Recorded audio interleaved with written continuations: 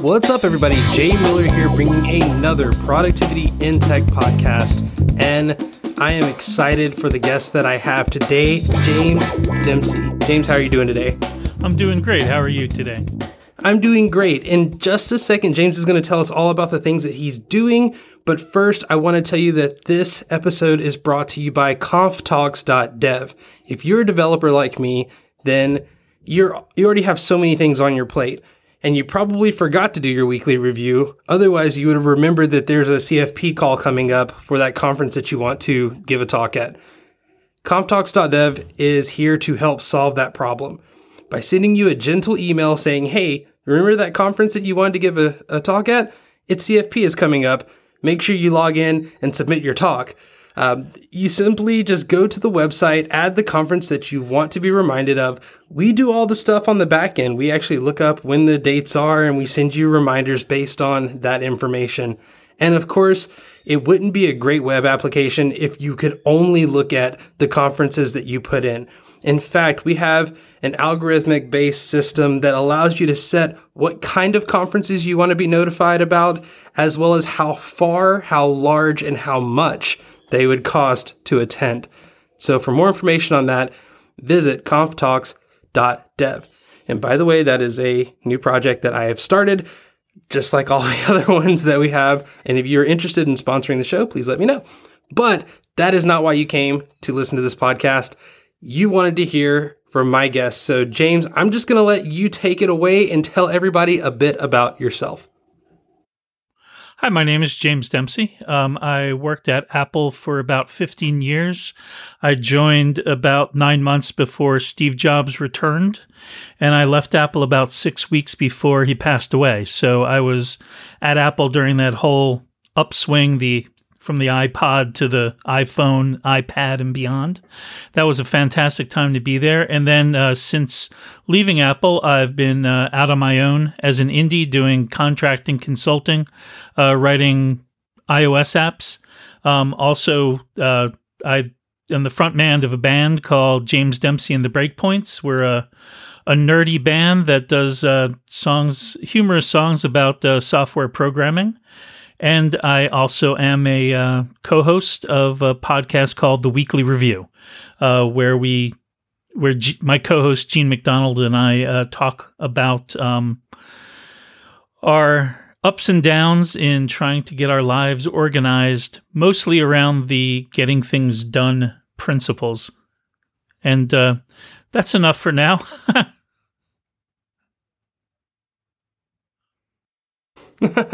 So I asked Gene the same question. Unfortunately, when we recorded Gene's interview, it was in the middle of the week, so the answer was an easy no. But here we were at the end of the work week at the time of recording this. So have you done your weekly review, or do we still have a few days before that happens? I'm actually happy and proud to say yes. I did my weekly review this morning. In fact, earlier today, Gene and I recorded our 50th episode. Oh, wow. Congratulations. Thank you. Yeah, it's been coming up on a year that we've been doing it, and we've managed to put out an episode every week. So that's been it's been great for keeping us accountable to each other and to the audience in terms of trying to make a go of it and making our lives more organized. So I only started listening to the weekly review maybe 3 months ago. I started about 3 months ago, and I don't know what led me to it because I'm definitely not the type to do a New Year's resolution. So that definitely wasn't it, even though I guess the dates coincide. But just wondering, how did the idea of getting a podcast to become accountable for doing something that David Allen says you should do daily, weekly, monthly, annually, all the time. How did that come to be? Well, Gene and I have collaborated putting on a concert during WWDC week called Live Near WWDC. we could talk about that later maybe. But last year around this time, maybe a little earlier, the Apple's WWDC dates were announced. And so she gave me a call so we could coordinate. And I told her that I had just read this book called Getting Things Done. And I knew it had been out forever, but I had only just gotten around to reading it. And it really resonated with me. And I was really excited about getting started doing, kind of trying this thing out. And she said, "Oh, yeah, I've read that about 15 years ago. And I've tried it 6 or 7 times. And I've always kind of fallen off." She said, "But I'd do it again if I had a GTD buddy to do it with." And I was like, "Oh, that sounds great." And then she said, "Why don't we just make it a podcast?" And I said, "All right, that sounds great." And I was very excited about that. And, we fleshed it out a little. And I don't know, 3 or 4 weeks later, we had a podcast. So I always laugh when people say, "Yeah, I read GTD and I wanted to give it a try." And it's interesting that still to this day, I almost out of just spite for the idea, I have still not read GTD in its entirety. I have picked up pieces, and my productivity system is 100% analog, except for when I'm having a bad day, and then it goes into OmniFocus for a little bit of clarity. But with that, I have adopted so many terms that I hear y'all talk about all the time, with a weekly review and inbox zero and things like that. But I do wonder, and as a productivity coach, I wonder, is all of the talk about how you are productive really all that necessary? How much has GTD actually affected you from, I guess, pre-David Allen's book and post-David Allen's book? I'd say 2 things. One is that I had heard about GTD many years before, and I was absolutely in the same boat you were in, where I was out of spite, I'm not reading this book. Because I thought, I had all these misconceptions about it. And then as I'm reading it, I'm like, "Oh, this makes total sense. I could see that it really resonated with me." So, I kind of went from somebody who just had a somewhat irrational, unfounded on anything, just I don't like that, to really wanting to give it a try. And for me, the interesting thing about Getting Things Done is that almost none of it has anything to do with getting things done. It's sort of a misnomer in that the whole system is about kind of processing the inputs into your life into an organized way so that you're more easily able to get things done. But part of the process is hardly ever getting anything done. It's always kind of getting ready to get things done. So it can seem like a lot of overhead. But on the other hand, the notion is that you kind of are trying to capture everything that you would like to do, that you need to do, into this trusted system. And then kind of once you have that system going and activated, right, it kind of spits out the things you need to do when you need to do them without you needing to worry a lot about it day to day. That's the promise. It takes a while to get there. That's for sure. We were talking today, because we've both been at it for about a year, that in the book he says it's about 2 years before most people have their system really up and tuned and working, and that they're really relying on it the way it's intended. So that's a pretty long lead time to stay at something to get to the eventual result. So I could see why I'm very happy to have Gene in this podcast to be able to kind of spur along, especially when things get a little tough. Well, I definitely think, 2 years is a very long time. And I just finished Ryder Carroll's book, The Bullet Journal Method, and he mentions giving bullet journaling at least 3 months to really start to make it your own. And I was like, I got stuff to do. I can't, I don't know if I can dedicate 3 months, let alone 2 years, to a system that I'm just trying to understand. But I have definitely seen the results work in people's lives, especially in the tech space. But that brings up another question, because I think you are the second person that I've talked to that has worked for the big A at some point in their career. And you said you started a few months before Steve Jobs made his return, and then left shortly before he unfortunately passed. But I have always had this idea that the people around you help drive, motivate, and kind of steer you towards the path that you're trying to take.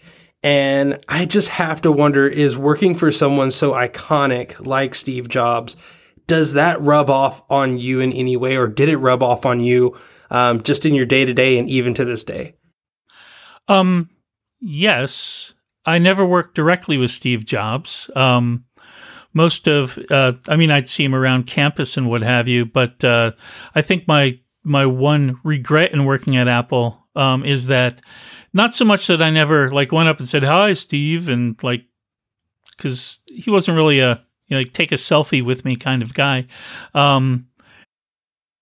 It was more that there was nothing that I was working on that really was something that I'd be working with him on.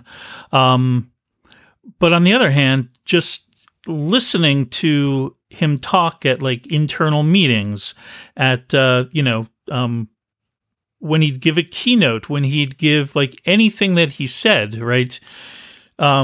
There would be kind of this communication of sort of this ethos of, good design, of kind of looking past the obvious and trying to find kind of maybe the sophisticated or the elegant design beyond kind of the brute force solution.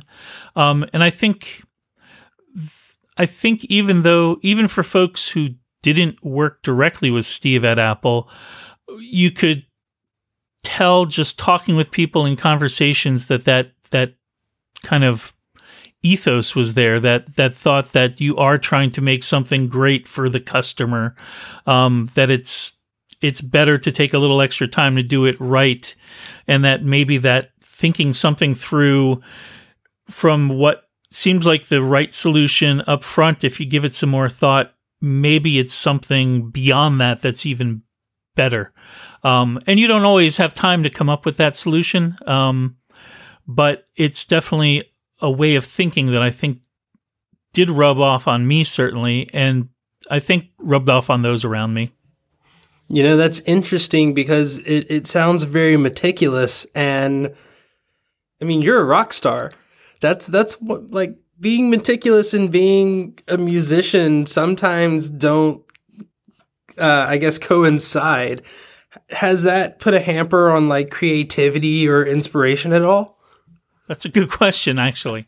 I'm about to completely say no, but I don't think it's because of the influence of Steve Jobs, but I do find that there are some people who are able to do something very quickly and put it out into the world and maybe not necessarily care if it's super polished, whereas I prefer to do something that's super polished. And it's hard for me to let something go.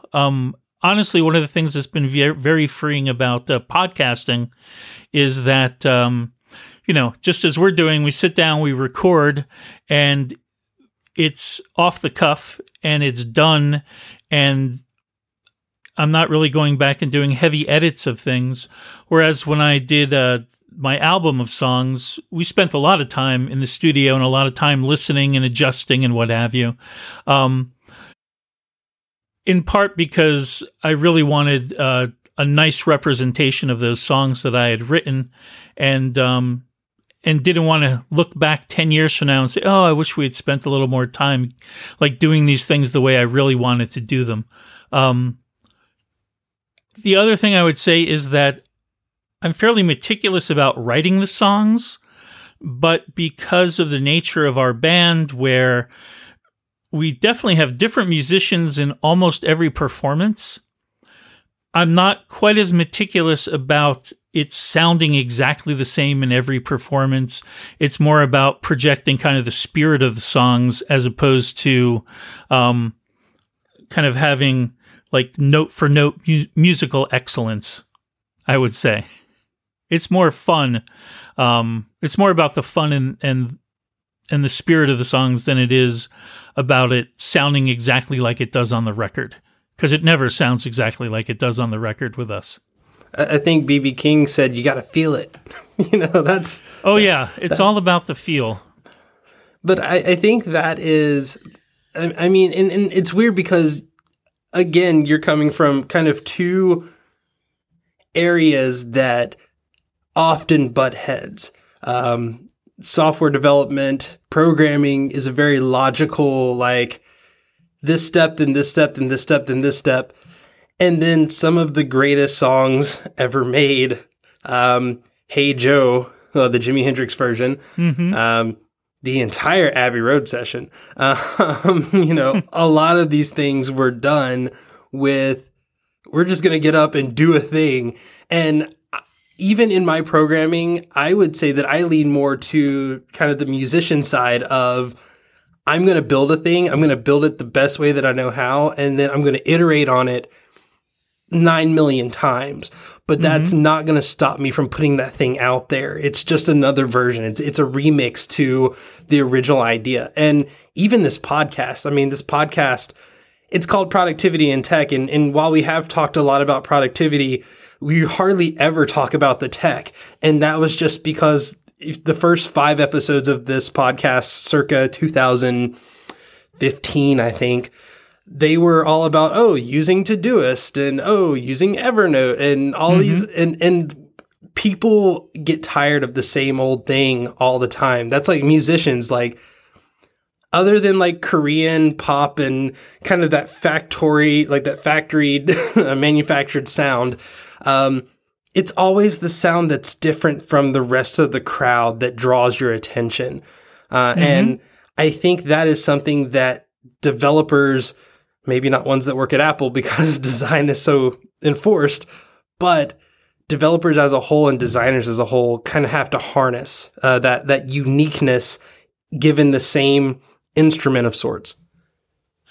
And it's interesting that you mention as kind of things being in contention or butting up against each other. I always think of development and like writing songs, or even putting together a show. All of them to me are just different aspects of creative problem solving. So, software, you're trying to get something done. And yes, you're going to take logical steps when you write your code, but the process of kind of architecting something and taking in, it needs to do all of these things. It has all of these requirements. How are we going to get that done? Sure, there's logic involved, but there's also a creative process also. It's not, robotic. Similarly, like writing a song, you kind of start with at least for me, I get the germ of a song, but then there's a logic to it, right? Like, what story is this song telling? My songs tend to explain technical topics in a humorous way.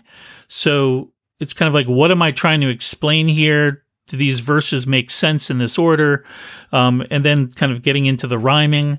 But again, it's a problem solving issue that draws on your creativity. So to me, it's all sort of the same as opposed to thinking of it as very different things. They might be, utilizing different aspects of your personality, your talents, but in the end, you kind of have a notion of something you're trying to achieve, and almost always it's an experience, right? Whether it's a software user experience with an app, or you want somebody to feel a particular thing with a song, or to laugh at certain places in a song, or if you're putting on a show, right? Do you want, you're building, what's the set list so that things progress? You have a high point, maybe bring it down a little bit, and what's the experience that the attendees are going to have? But they're all based on this idea of a user experience.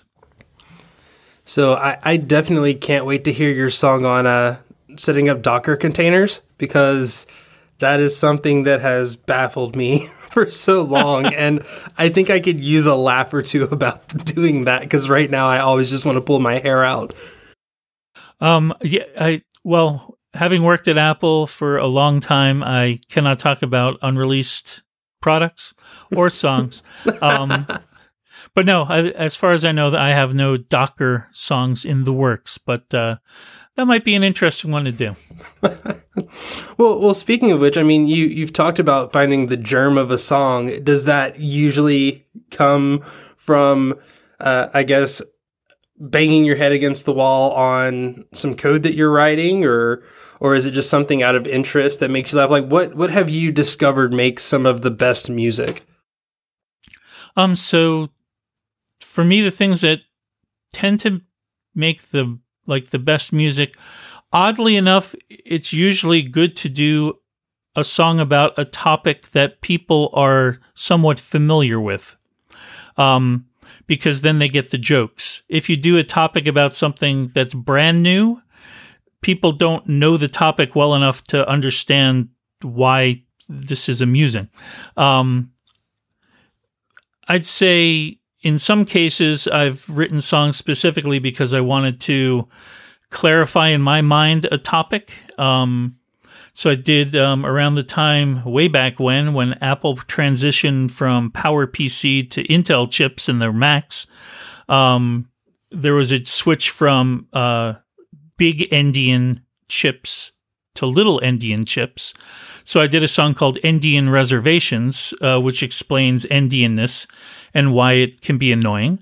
And then, let's see, another one that was something that I wanted to understand better for myself was a song called about the designated initializer in Objective-C. And the premise, well, not the premise, but the idea being that it got the better of me, and explaining how being sloppy about overriding your superclasses and it methods can really bite you, and explaining it in great detail.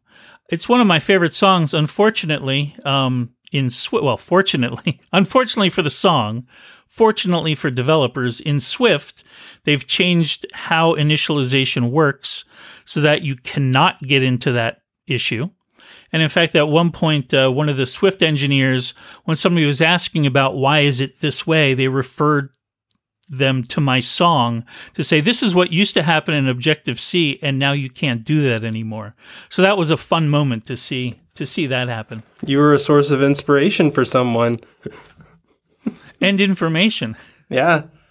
I do find that if you're able to explain a technical topic in like a 3 or 4 minute song, and like not technical, like technical at a very precise level, that's probably a pretty good, pithy explanation.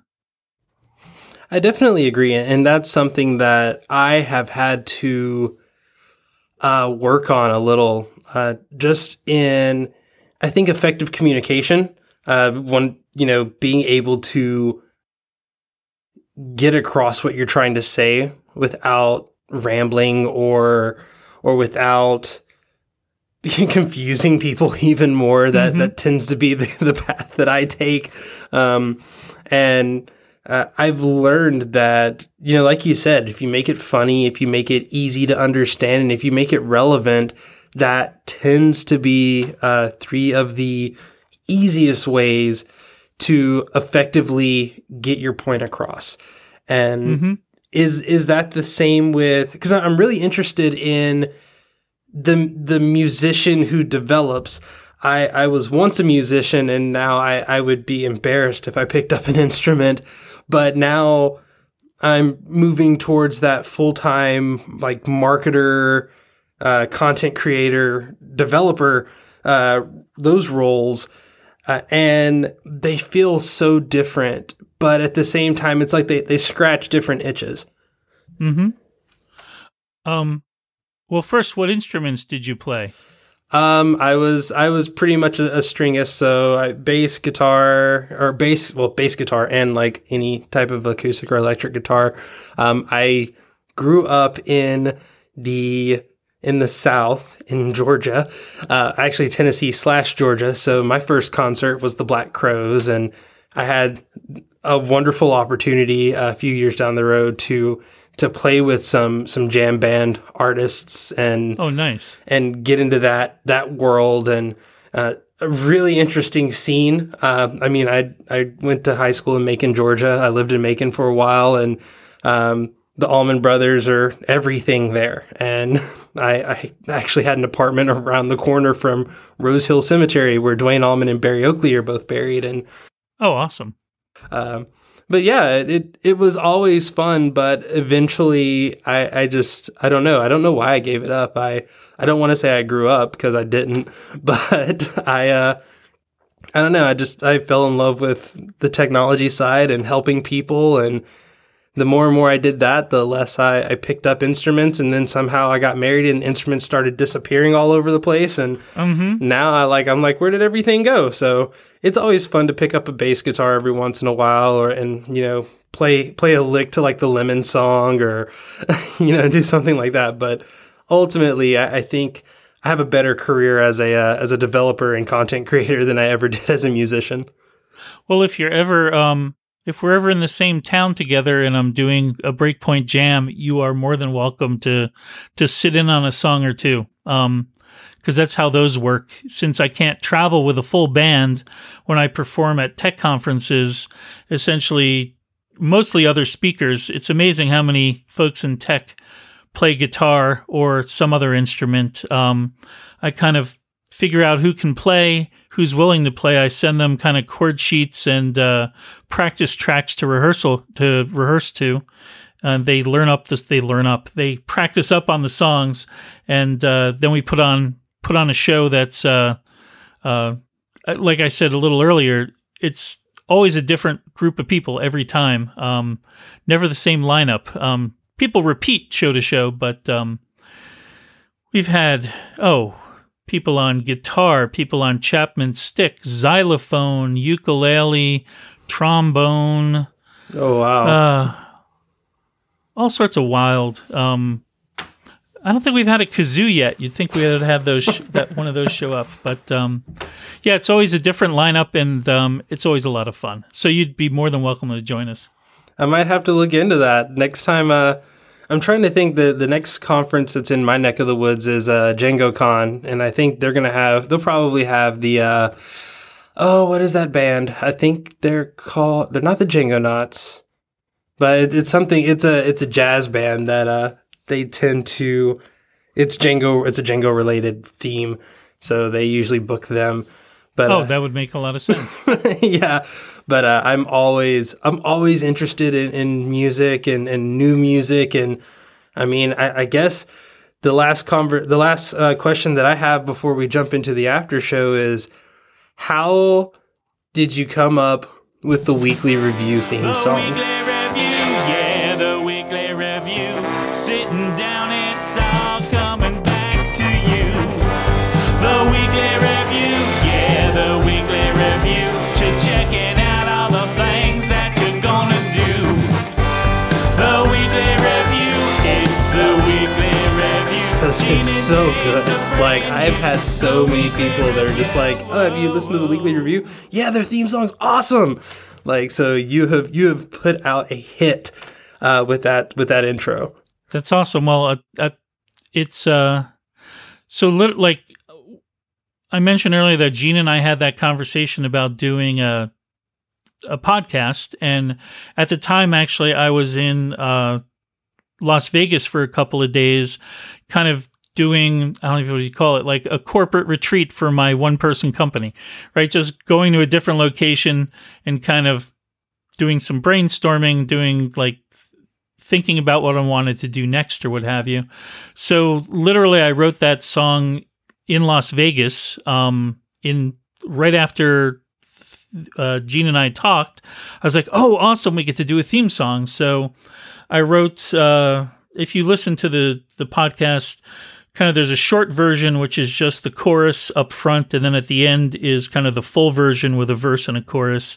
So I think I wrote the verse first, and I thought that was going to be the the theme song. And then the next day I came up with the other part.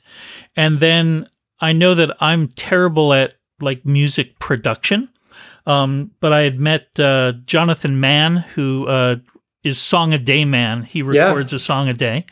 And I had met him at the Yosemite conference a couple of times, and he sat in on our Breakpoint Jam. And so I contacted him and asked him to basically produce it because I always like his stuff. And also I know he can do a song a day, and if I were to produce it, it would have taken like at least 6 months and it wouldn't have sounded as good. So he worked on it. I recorded the vocals. Gene recorded some backing vocals. And we're just thrilled with how it turned out. He did an awesome job producing it. And it's one of my favorite songs that I've written. It's nice and catchy. Gene and I always sing it together before we start an episode. Well, it definitely is catchy, and it's interesting because as I'm writing in my notebooks, regardless of what time of the week it is, it's always playing in my head like, oh, I need to plan my day, and then the weekly review, and it's like, it's back. Very catchy. Well, you did the right things. Oh, thank you. I was going to say either I'm sorry or you're welcome, depending on whether you're enjoying it, having it in your head, or if it's annoying to you. Oh, no, it's definitely a good thing to have stuck in your head. I've had many a song that I don't want in there, and I will definitely take the weekly review any day of the week. Awesome. So I think that's going to wrap up the actual show. And you people listening, everyone listening out there, not right now, but when we release this, I'm sure you're wondering, well, if that's the show, why is he still talking? Well, that's because in a second, James is going to interview me. And I don't know what we're going to call that show, but it's going to be another show. And it's going to be available to people who support productivity in tech and all the crazy things we're doing, or any of the podcasts that are lined up with the J&J Media Group, which is a company that I started, another one, to help inspire people to get out and create things. And we actually help people by handling, whether it's podcast editing, newsletter creation, social media stuff, all of those different things, video editing. That's actually a new service that we now offer. And you can help support that by giving 1 week of hosting to the podcast, which is $3. And a one-time donation gives you permanent access to all of the after show episodes. And I always say they're unedited, but they are edited just because my workflow will not let me just put something out there. My neuroses will cause me to have a panic attack if I did that. But you get that access and more. And if you want to learn about that, there's a link in the show notes, or you can go to code-fi.com/J&J Media. Again, James, thank you so much for being a wonderful guest on the show. Please tell everybody how they can reach out and connect with you. Oh, sure. So you can find me at jamesdempsey.net.